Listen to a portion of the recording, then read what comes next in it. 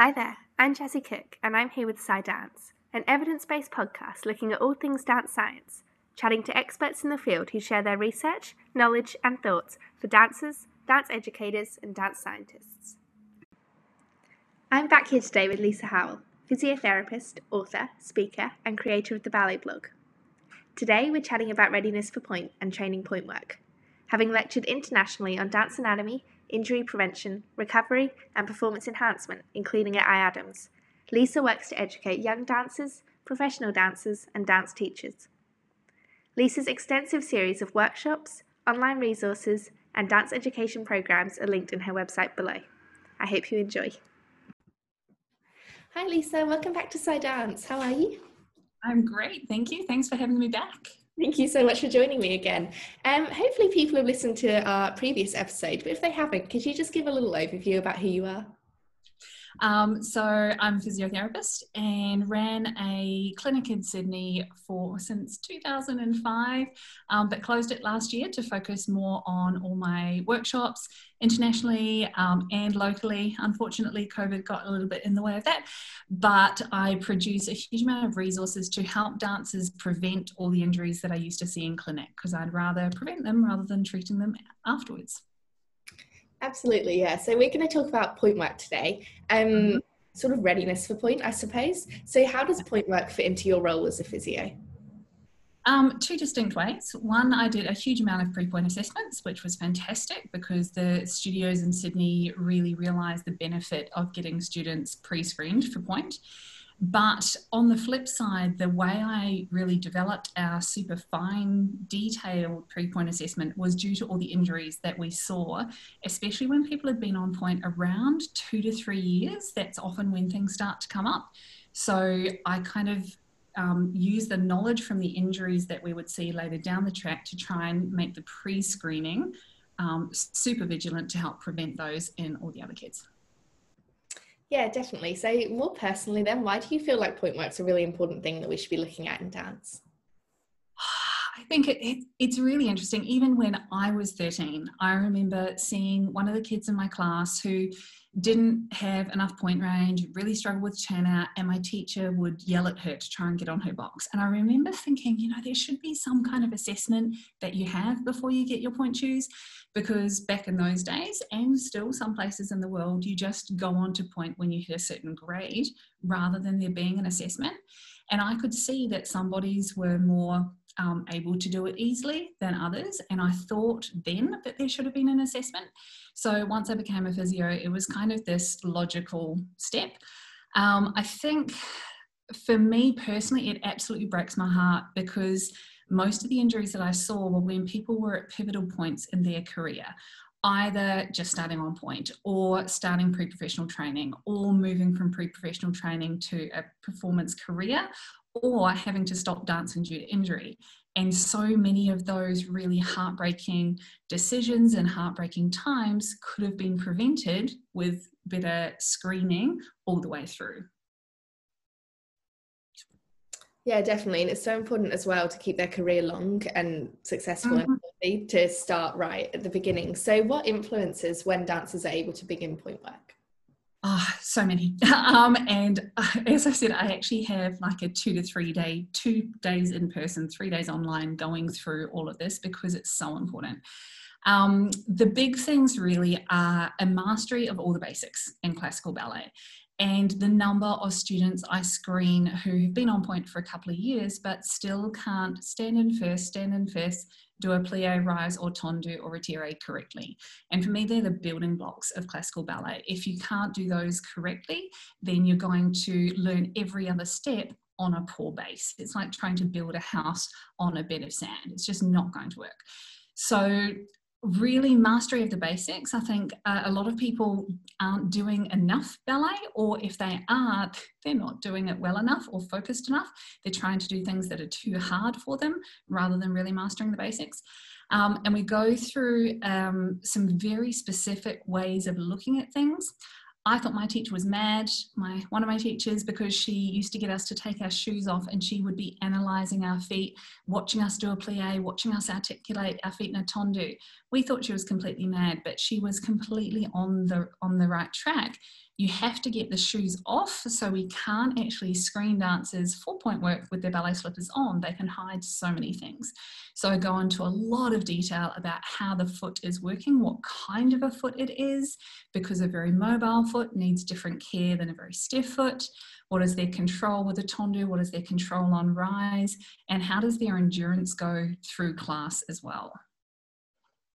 Yeah, and bony development is also a consideration. Could you tell us a little bit about that as well? It's a really tricky area. As I often explain, unfortunately, we can't take 200 students and 100 of them train really well and 100 of them train really nastily, or get kids who are 9 and deliberately put them up before we know their bones are ready to compare them with people who have gone through puberty.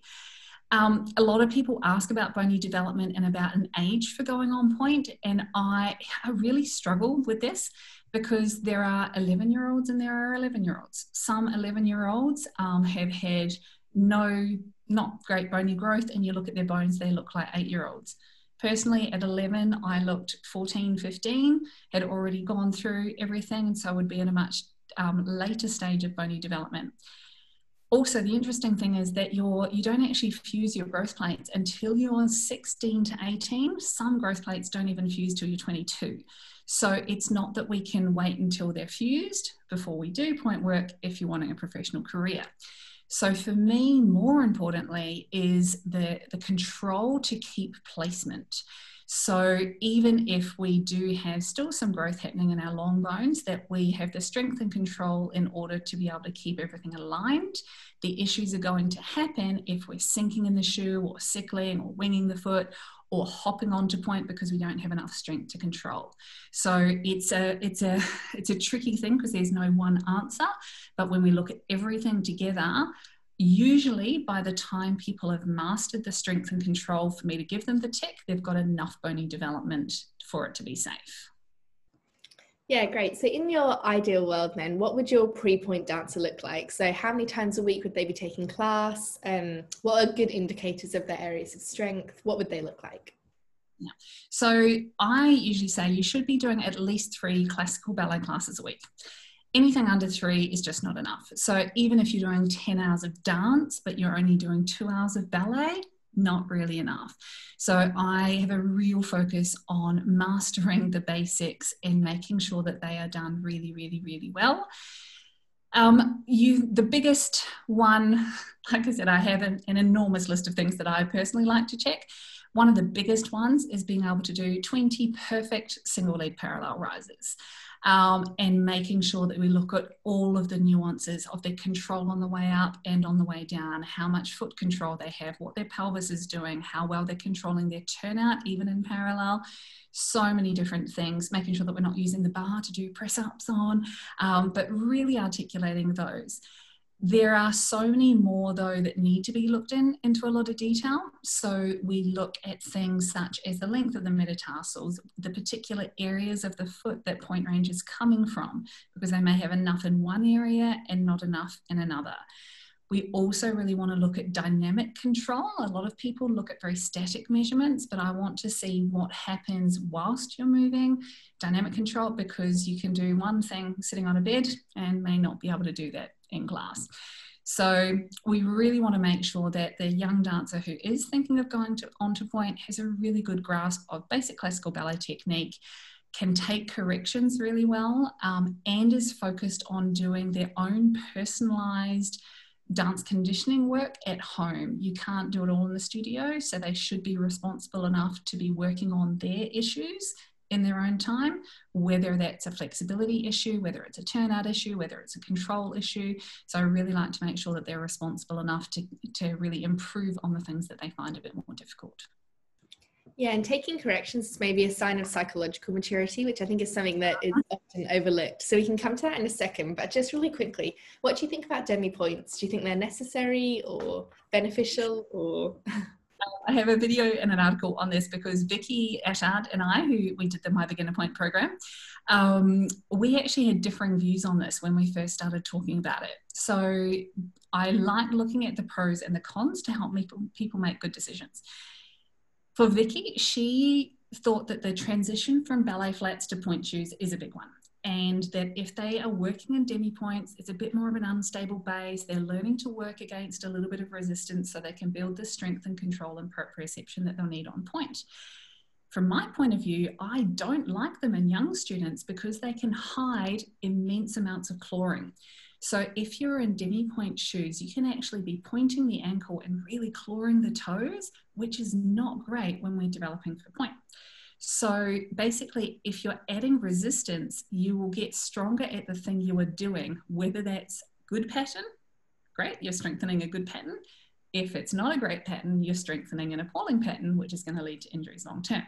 So for me, I like to take them out of their ballet flats, get a really good pattern going, then start integrating it with the demi-point shoe before having the point shoe.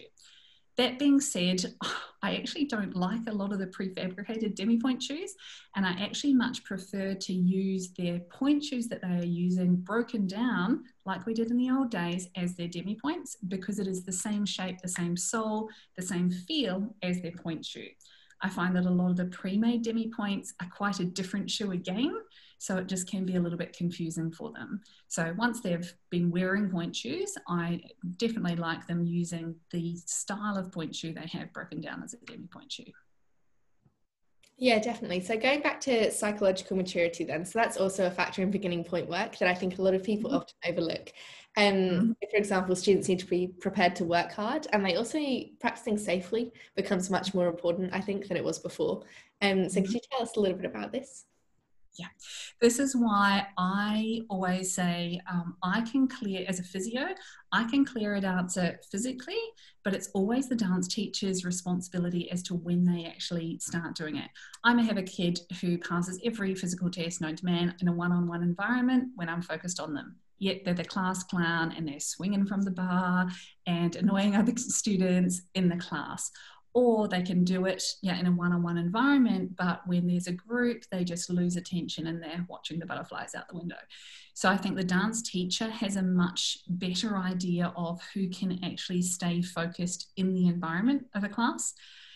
Also, I encourage teachers actually to keep the first pair of shoes at the school, rather than letting the kids take them home. It's super exciting, and I've seen numerous issues with kids doing pirouettes down the hallway when they should basically be practicing standing on flat.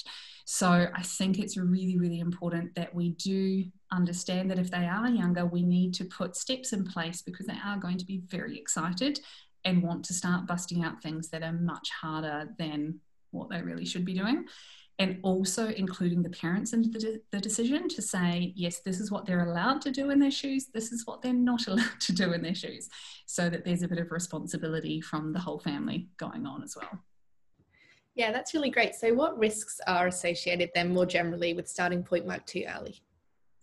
The biggest one that we normally see is issues with all the tendons that sit around the back of the ankle. So if they don't have good articulation of the foot, they'll tend to miss out the little lumbricals and the interossei, the little toe intrinsics, and they'll tend to overload a lot of the tendons. A lot of people think it's their Achilles, but more often it's flexor hallucis longus, tibialis posterior, or the long toe flexors, flexor digitorum. The biggest thing that I like to get across to them is that it's much easier to learn a new pattern than to change an old one. So Paul Chek, who's a high-level personal trainer, did some research and estimates it takes about 700 repetitions to install a motor pattern. So once you've done something 700 times, your brain goes, oh, okay, that's how I should do that. Then you'll continue to do that pattern reasonably effortlessly. It takes about 3,500 to change one. So it takes 5 times longer to change a pattern than it did to put it there in the first place. So if you start your first rise on point beautifully and you do it 700 times, you're then not going to have to think about it so much when you're starting to add on extra developments of that exercise. However, if you hop onto point the first 700 times, it's going to be really, really, really hard to retrain you. So I put so much focus on getting really good patterns before starting on point so that we've got those as a base to work on. The other thing that tends to happen, especially if we've got very floppy feet, If students are snapping into end range, is a lot of posterior impingement with the tissues at the back of the ankle getting squashed. And this usually happens in the more hypermobile students who have beautiful looking feet, but are not necessarily that strong. They've often been told they have strong feet, but it's just that they have super flexy feet that they can pop over in a penché. So we need to make sure that if they've got range, they can control it. And the other one is knee issues. So often around that 11 to 14-year-old age group, they have issues with their knees anyway. If they're trying to hop onto point, or they're snapping back into hyperextension, or they're bending their knees to get over onto their box, they can get a lot of issues around their knees. So optimal technique and actually rising onto point, I find, is super important in preventing unnecessary knee injuries. Yeah, lots of those things though you would possibly see easier when the student's already on point. So to prevent making that mistake, what, in assessing a pre-point student, what should a teacher be looking for? Again, I have a very extensive program on doing this that you can do in person if you're in Australia at the moment, or online. And we're actually making this at the moment so that it can actually be done self-guided online so that everyone can get access to it. The thing that I try and get across though is it's not actually one assessment. So the whole pre-point process should be about 2 years. So the worst thing is to have one assessment and then they fail their assessment and they get really upset. The pre-point process should be graded development in the 2 years before you want to start them on point. Then when they have a formal assessment, they've done 90% of it and they just have a few little things to tweak. If I had to sum it up in the most minimal list, if I had to actually use only one test to assess someone for point, it would be a tendu en croix. You can look at their core stability, the articulation of their foot, their standing leg turnout, their working leg turnout in bare feet. And you can tell a lot of things about a dancer by just watching that. I also like to make sure that they can do a cron plie in the center. Most people have always done it, holding onto the bar, and they slightly freak out when they have to do it unassisted. But that shows me a little bit about their dynamic core control. And as I mentioned before, those consistent repeated rises with excellent form. Don't quote me on that because I have about 25 things that I actually check, but if I had to sum it up in just a couple, it would be those. Yeah, I'm kind of just interested, so I didn't prep this, but in a practical world, perhaps you haven't got the student for 2 years before they start point work, they come to you just before, or they're not doing enough classes, but realistically they need to go on point. There's just so many things that it's never going to be perfect. So what would your advice be to teachers in dealing with these students who maybe they haven't taught all their lives and then have to produce a point student in a few months? Yeah, that's a tricky one. Really tricky. It's even harder if you inherit them already on point and you know they shouldn't be. That's actually the hard one. So in that situation, there's actually a set of exercises in the My Beginner Point program, which are the prep exercises, which are the ones that I encourage people to go through when students are first on point. And it really shows the student that they're not ready, basically. So you're not putting them in any danger, but you can see that they're not prepared, actually ready for classwork. And I think people really need to look at this. I need to be on point. Actually, do you? Because if you're not doing 3 hours of dance a week, you're not having a professional career. So the need is actually usually a want rather than need. So I think we need to be very, very careful. If they're not willing to commit to 3 classical classes, I don't think they should be on point. Same goes for adult students on point. Same goes for guys on point. So I think that's why I have that as a really big benchmark. It kind of weeds out who's actually serious about it and who's not. If you're doing a couple of ballet classes to improve your technique for another style, you don't need to be on point. If you need to be on point to do a certain exam, that's something that I work really closely with, but building up to the exam, you'd want to be doing those 3 classes a week anyway. So I really think that's a bit of a benchmark in the sand. I don't like cutting corners with it. I just think it's not worth it, because I've seen so many 30-year-olds who were put on point for a couple of years when they were a student because they had to, and then they suffer with injuries long-term because of it. So I think we really need to take a step back and go, look, ballet is not normal human function. Point work is not normal human function. You know, it's not a right. you have to earn it. So if you're not willing to put the effort in to earn that, then you actually probably shouldn't be doing it. And I'm pretty firm on it, but I think we need to be to help people have long, happy lives doing whatever they're going to do with the rest of their life, rather than just popping them up so they can have a 5 minutes of fame badly on point. Yeah, definitely. Thank you, Lisa. What can we look at weak feet then, and also overly flexible feet, which are perhaps sometimes similar feet? So what advice would you give to teachers and students on how to train these? So the super flexy feet, so whether they have amazing point range or they tend to be super flat and pronated when they stand, we need to hold them back a little bit longer. So anyone with a level of hypermobility in their joints, we need to make sure that they've got really, really good endurance of their deepest stabilizing muscles, because they'll tend to fatigue more quickly. And if you think about it, we often do point work at the end of class. So I also make sure to assess them when they're tired, not when they're fresh. So a hypermobile person, you can get a completely different response if you assess them before class versus after class. So it's something to keep an eye on. Really important that if they have super flexible feet, they're not snapping into the end of range. So I do a lot of work with them, learning how much range they have and learning to bring themselves back out of it safely. I don't like them shortening their range. You need to be able to have the strength to work into your range, because you will get put there suddenly when you go on point. So we do quite a bit of work working on that end range.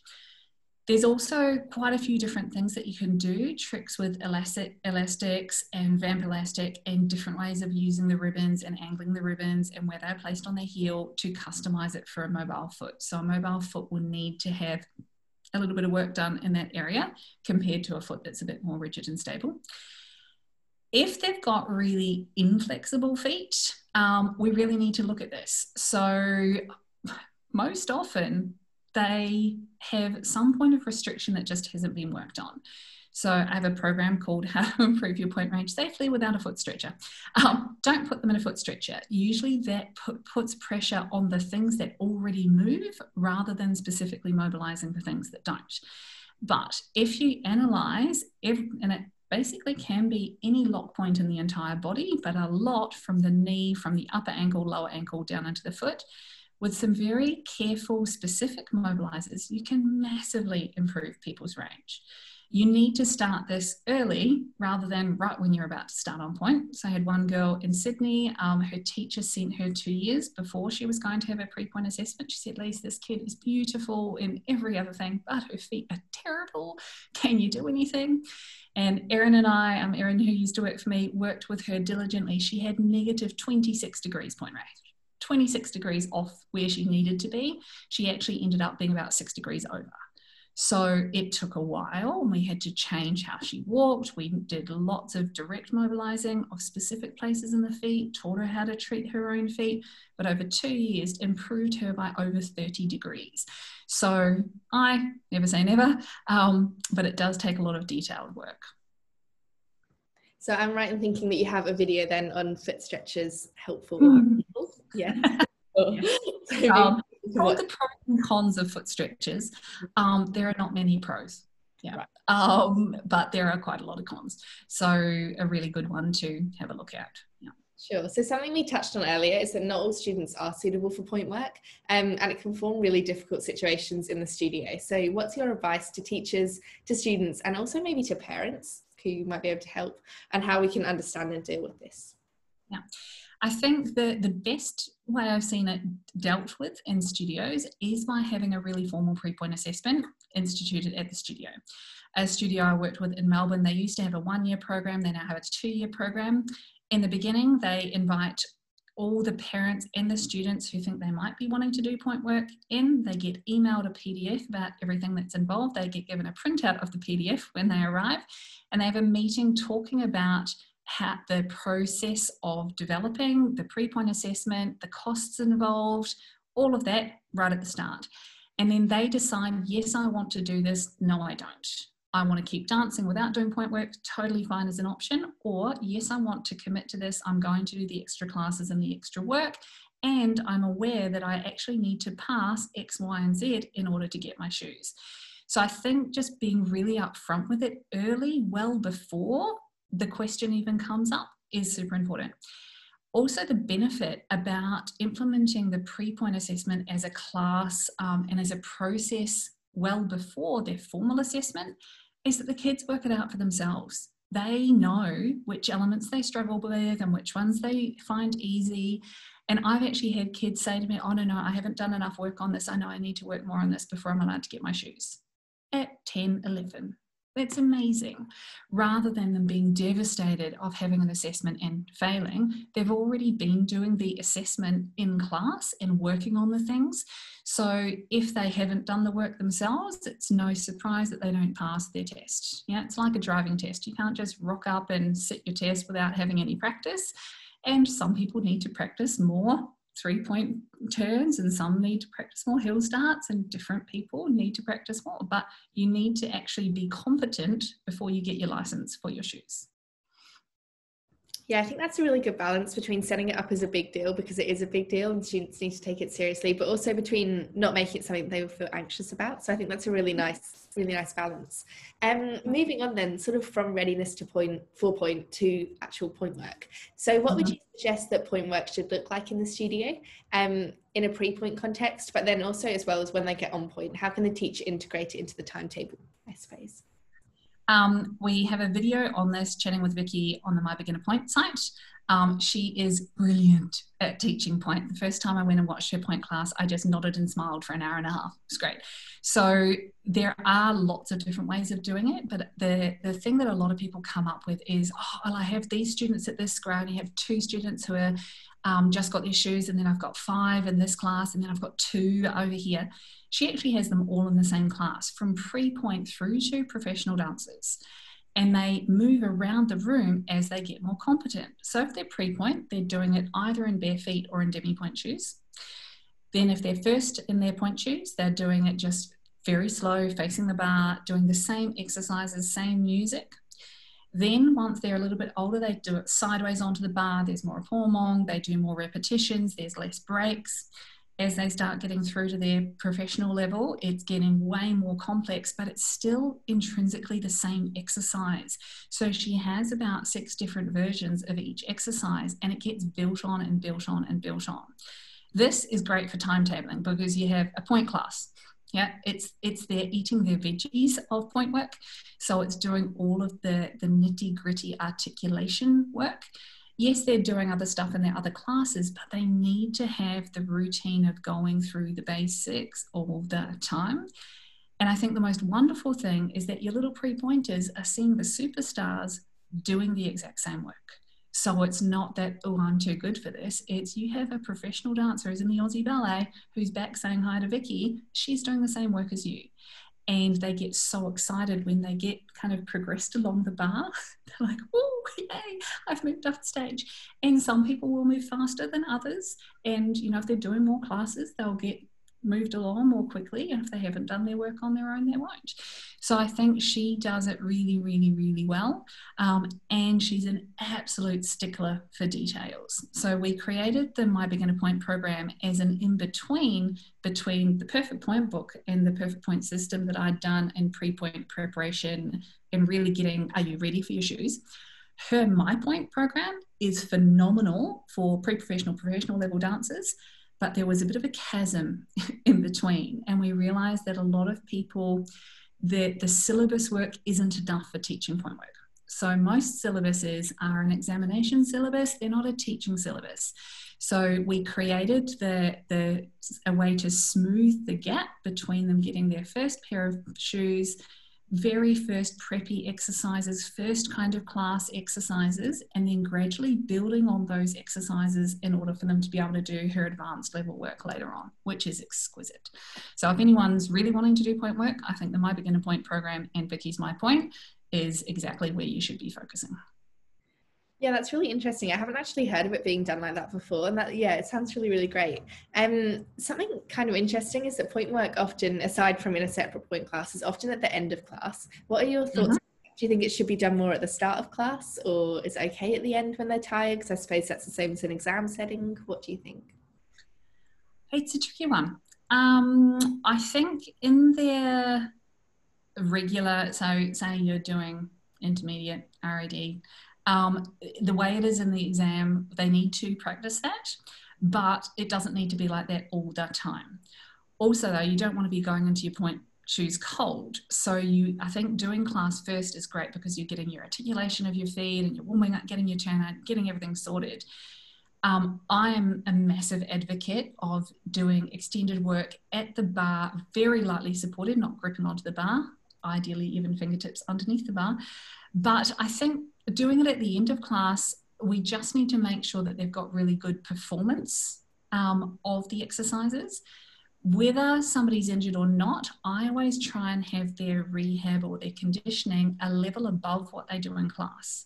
So if they're struggling to articulate the feet on a rise in their exercises, they shouldn't be doing it in class because they're not going to do it well, at speed with music, thinking of their head. So we need to make sure that in their exercises, they're actually a level above what they're being asked to do in class. And I think that's a really good guideline to make sure that their technique is going to be good. Something that's a problem now that maybe hasn't always been a problem with point work is social media. So it can really influence students' perceptions of point work, from trying to copy people's technique, or they see others their age on point and they're like, why aren't I doing that? What advice would you give to teachers, I guess, on how they can deal with this? They can't limit students' social media use, but how can they educate them, I guess, around what they see?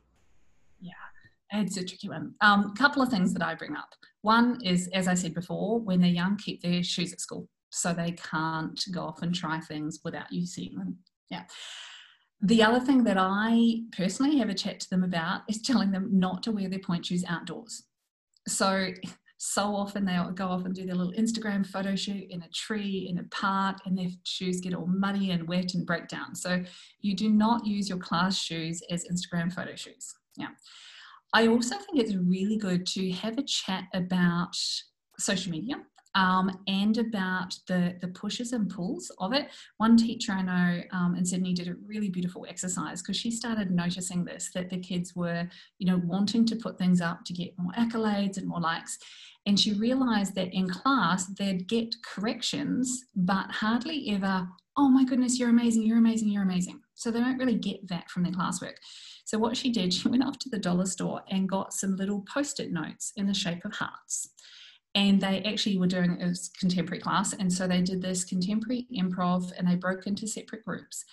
And each person did their piece. And then afterwards, all the other kids went up and stuck a physical heart on them and said, I loved blah, blah, blah, blah, blah. Oh, I love this about this. And I love this about this. And she had these photos of these kids standing there just covered in these pink hearts. And you see, we've got to actually not just try and push it away. It's not going anywhere, but we've got to use the power of it to help inform the dance teaching. So I think that was a really nice way to look at it. I think the thing that I was watching some the other day, there's a photographer and he was doing, 10 photos in 10 minutes or something, running around. There's one done in Sydney, there was one in New York City, and these girls cranking out insane poses. One of the biggest problems is people doing jumps on concrete, doing turns on not great surfaces. So doing a turn in the studio is totally different than trying to turn and point shoes on rough concrete. You can do a lot of damage to yourself. One thing that I really recommend is going through any kind of hashtag, say Tilt Tuesday, and going through and actually analysing them instead of going, oh my goodness, look how high her leg is. Go, oh, look at her hyperextended supporting leg. How rolled in is she? Oh, that one's actually okay. Oh, can you see how her hip's really gripping? So teaching them to be more observant and more critical, I think, is actually one of the most important things. So they're not idolizing a massive back bend. They're going, oh, look at her hinging at that point. That's not good. Whereas seeing somebody with beautiful control, then they go, oh, that's what I want to be like. So we have to teach them how to see rather than just idolizing a shape. And also, I think making them aware that that's not the whole picture. They're seeing a snapshot of that dancer's life and they don't know what training that dancer's had before. They don't know where they're at in their point career. So I think that's something else to be really mindful of as well. And it's often not real time. So I've had kids who are injured who have a stock of photos that they continue posting on social media so they don't have a break. Yeah. So they're in rehab, yet they're popping up photos of them 2 months before to keep it going. It's actually not reality. Yeah. So they have an injury because they were doing that, yet they're still posting those photos to kind of keep up the social persona whilst they're in rehab. Yeah, for sure. It's definitely something to be mindful of. Is there anything else you'd like to discuss or mention today, Lisa? Oh man, I could talk about that forever. I think the biggest thing is it's not enough just doing point work. It's really looking at the process and really learning about your own body, how your body is different to your friend's body, really understanding individual anatomy of feet. I think is super important, both for the dancer and for teachers and for point shoe fitters. I did a workshop for the fitters at Sonata in Singapore. They said, Lisa, we've had fitting, point shoe fitting workshops from Block and Capezio and Gainer Mindens and Leo's and everything. And they taught us how to fit their shoes, but all of their fitting styles are different. So can you do one that's actually about the foot? I said, of course I can. So we actually went through and looked at the different types of feet, how different feet respond, and why some shoes work better on some feet than others. And they said that was really helpful because then they can actually look at the foot and see what does this dancer need rather than how can I fit this particular shoe on XYZ dancers. So I think really getting interested about the anatomy and the differences and why it is different for some people, and also teachers realizing that just because a certain shoe or a certain style of training worked for them, it's not necessarily going to work for all of their students. It will for some, but some may need a different approach. So constantly looking and getting education and looking to be able to understand this whole process from a wider perspective rather than just doing what we were taught, I think is super, super important. Yeah, for sure. Thank you so much for your time again today, Lisa. It's been great chatting with you. My absolute pleasure. I'll put this down below in the show notes as well, but you can use SciDance as a code for 20% off all Point products on Lisa's website, excluding workshops. Thanks so much for listening, and tune in again next Monday for another episode of SciDance. Make sure you're following at SciDance Podcast on Instagram to keep up with the latest episodes, and if you enjoyed today's episode, it'd be really great if you could rate, review, subscribe, and share.